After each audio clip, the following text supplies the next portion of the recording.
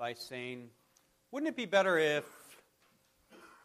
I know as a parent, I do that with my kids when I'm helping them with their homework because I don't want to give them the answer, but I want to guide them and say, wouldn't it be better if we did this instead of that? Or maybe as an employee to your boss, when changes are being made, you in a respectful, polite way, you try to say, wouldn't it be better if we made these changes instead of those? Right? It's kind of a polite way of going against what the person is saying or doing. Wouldn't it be better if?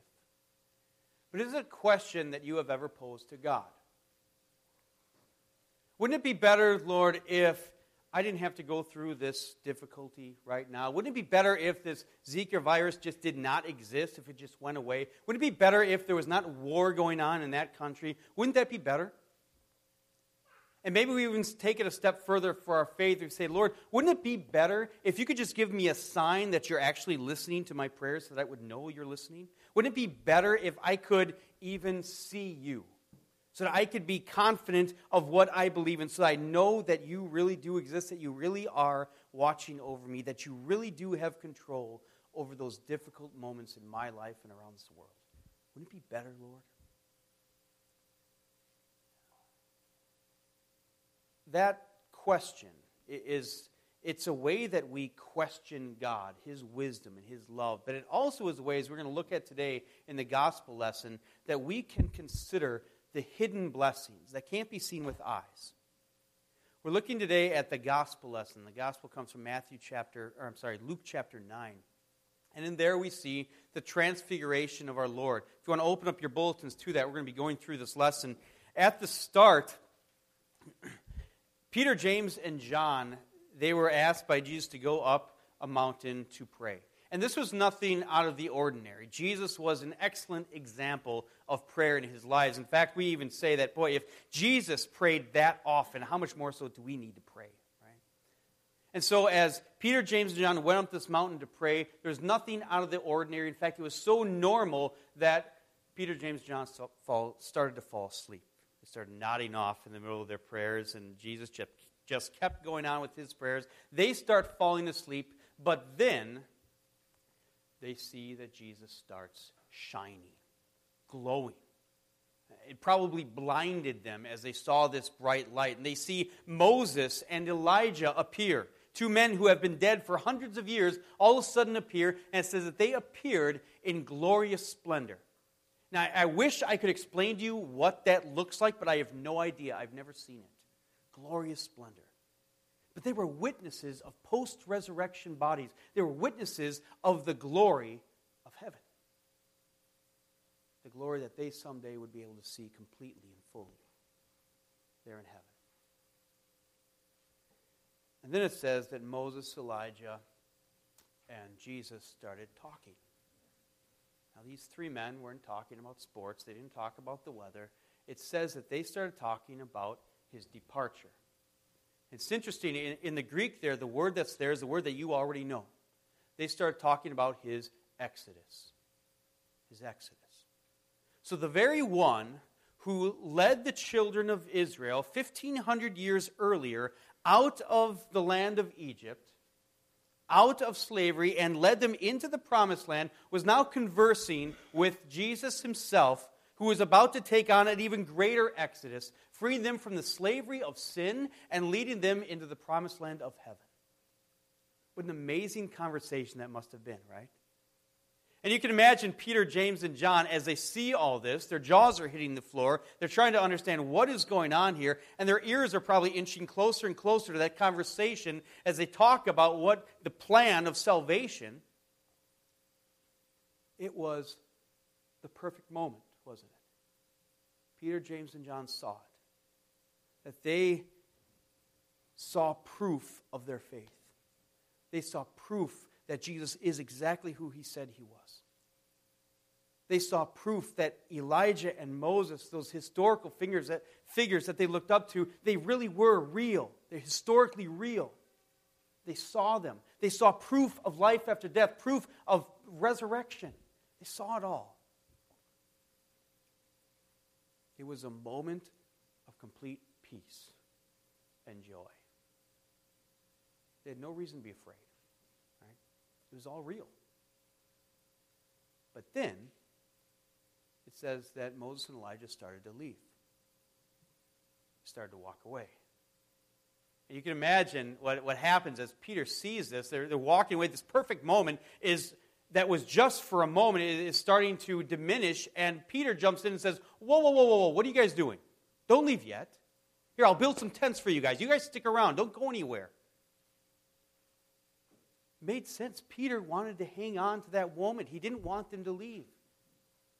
For him, it made sense. He was saying to Jesus, Jesus, wouldn't it be better if Moses and Elijah could come down the mountain with us and they could preach too?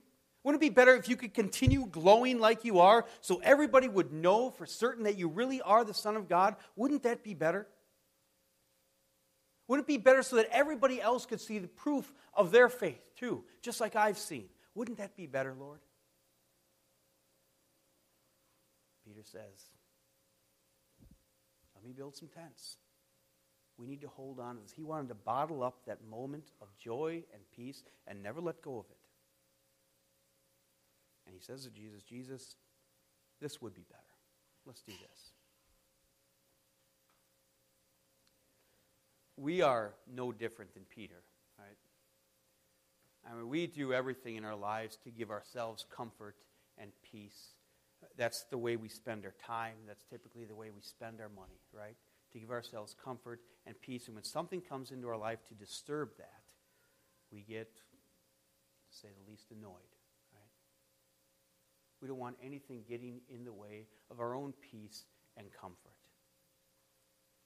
And when something does come up into our life, maybe our prayer to the Lord isn't as polite as, wouldn't it be better? But maybe it even gets more blunt to say, Lord, what were you thinking?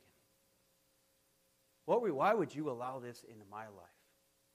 Why would you allow this suffering? Why would you allow my mom to suffer in this way? Why would you allow those frustrations to go on at work for this long? Why would you allow these problems going on all around me and all around this world? What were you thinking, Lord? Now, God's word says that we are to pray. Especially when problems come into our life, that we are to pray that the Lord would take them away from us. But what happens when the Lord decides that He's going to allow those problems to remain in your life? He allows those sufferings to remain in your life. We believe that those sufferings in our life are somehow working out for our good. But we don't want to believe that, do we? We don't want to just take on that suffering, do we? And that's when complaints come up. And we go back to the Lord and say, Lord, my way is a better way. Wouldn't it be better? In Acts chapter 14, it says this. It says, we must go through many hardships to enter the kingdom of God. And of course, when we hear that, we must go through many hardships to enter the kingdom of God, we don't want to just believe that. We automatically ask the question, why? Why must I go through many hardships to enter the kingdom of God? And there's a lot of different ways you can answer that, but I'll answer that with another question. Is it possible that we could be willing to sacrifice our eternal peace and comfort for temporary peace and comfort? Is it possible that we are willing to sacrifice our eternal peace and comfort for our temporal peace and comfort? I don't think we're immune to that. And that's why the Lord said to Peter, no. We can't hold on to this moment. Because Jesus knew that he would have to go through some temporal suffering. And Jesus was not going to forfeit eternal joy and peace for the world for a moment of temporal peace and comfort. As we look at this lesson, we know what's coming. We know from hindsight that Jesus had to go down from that mountain and climb another one called Calvary, where he would have to suffer for the sins of all of us. We know that. We know that he would have to suffer for you and me so that we could have and hold on to that eternal joy and peace in heaven someday. But Peter just didn't see it. He didn't see the whole picture. He couldn't understand. That's why it says he didn't know what he was saying. Right? He just couldn't see.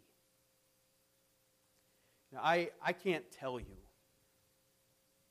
the reason for your specific suffering and your difficulties. I can't. I don't know. But I can say this, and I want to say two things. This comes from the book of Romans. It says, Romans chapter 8, our present sufferings are not worth comparing with the glory that will be revealed in us. That is, there will come a day when you will be in heaven and you will say that the problems and sufferings that you went through on earth was totally worth it. It was completely worth it to have that joy that you have in heaven someday. In fact, you'd probably even say that I would take on 10 times the amount of suffering that I went through on earth to be able to have this. I guarantee that you're going to say that someday. Because they're not worth comparing. But then there's also this, that for those times when we doubt our Lord and say, Lord, wouldn't it be better if this was going on in my life? He forgives us for those times when we question His wisdom and His love and His power. He does. And I'll tell you how He does that. There was a time when Jesus asked that same question to God.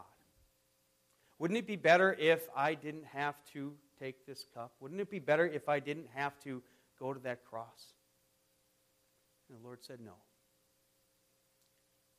And Jesus didn't complain. He said, "Let your will be done." Right? And that's why our sins are forgiven. He would not forfeit our eternal joy and peace for moments of comfort and peace. I want to go forward in this lesson here. You look at your bulletins. We're going to start at verse 34 right now. And at this point in the lesson, it says that Peter was still talking about making tents. And as he's talking about making these tents, a dense cloud comes and covers them. So they couldn't see. They couldn't see the bright lights. They couldn't see Moses and Elijah anymore. They probably couldn't even see their own hand in front of their face. They could see nothing. And it says they were afraid. They were afraid. And it makes sense that they were afraid. They could see nothing anymore. And that same thing happens to us too, doesn't it? When we can't see how these difficulties in our life are going to turn out for good. We can't see the future. We can't see God's plan and how it all works out. We don't understand it. We don't see it, and so we easily become afraid. Right? But our Lord does not just leave us in fear. What did He give to Peter, James, and John? His voice, right? It says this. A voice came from the cloud and says this. This is my son whom I have chosen. Listen to him. All of a sudden, the fog was gone. Moses and Elijah were gone. The lights were gone. It was just plain old Jesus and a voice. Listen to him, God said. Now I want you to consider why did this happen? Why did Jesus march Peter, James, and John up this mountain so that they could see this glory? Who was this for? It wasn't for Jesus. Jesus had already seen the glory, the lights in heaven. It wasn't for Jesus to see Moses and Elijah. He had seen them before as well. But we see who this is for when we see this phrase, this is my son whom I have chosen. Listen to him. Who is the Lord speaking to? Peter, James, and John. To them, to take away their fears, to remind them that they don't have to worry about what they see, but rather just trust and listen to Jesus. And that's going to become very important for these men, because in a very short amount of time, they're not going to see the glorious Jesus anymore. They're going to see a humble Jesus. In a very short amount of time, they're going to see this powerful Jesus become weak and beaten and killed. In a short amount of time, they're going to see this person who has the approval of God be abandoned by God. So they would have to remember what they heard rather than what they saw. And that's where we are today, right? We don't see the lights. We don't see the glamour. It doesn't look that God is in control of anything. It doesn't look that way. He says, listen to him. Listen to my voice. And so our Lord gives us the Word, the Bible, where we can see what we can't see with our own eyes. And so we go to a funeral of a Christian friend or a Christian family member. And all around you, what you see is sadness. You see a dead body. You see death, but that's not really the reality, is it? Because that person who is dead couldn't be more alive. Couldn't be doing better. And we say the same thing about our own difficulties too. Right? Listen to his voice, he says. Listen to him. In his word, where we are reminded over and over again, not of what we see, we trust rather in what the voice tells us, what his word tells us. Where despite the fact that we cannot see the angels, he promises that they are with us. Despite the fact we don't see Jesus, he promises that he is always with us. Despite the fact where we don't understand how suffering works out for our good, he says it does, and so we simply trust. Right? Listen to him. And we don't see the glory right now, I know, but someday we will. Someday we'll see all that and more. But not now.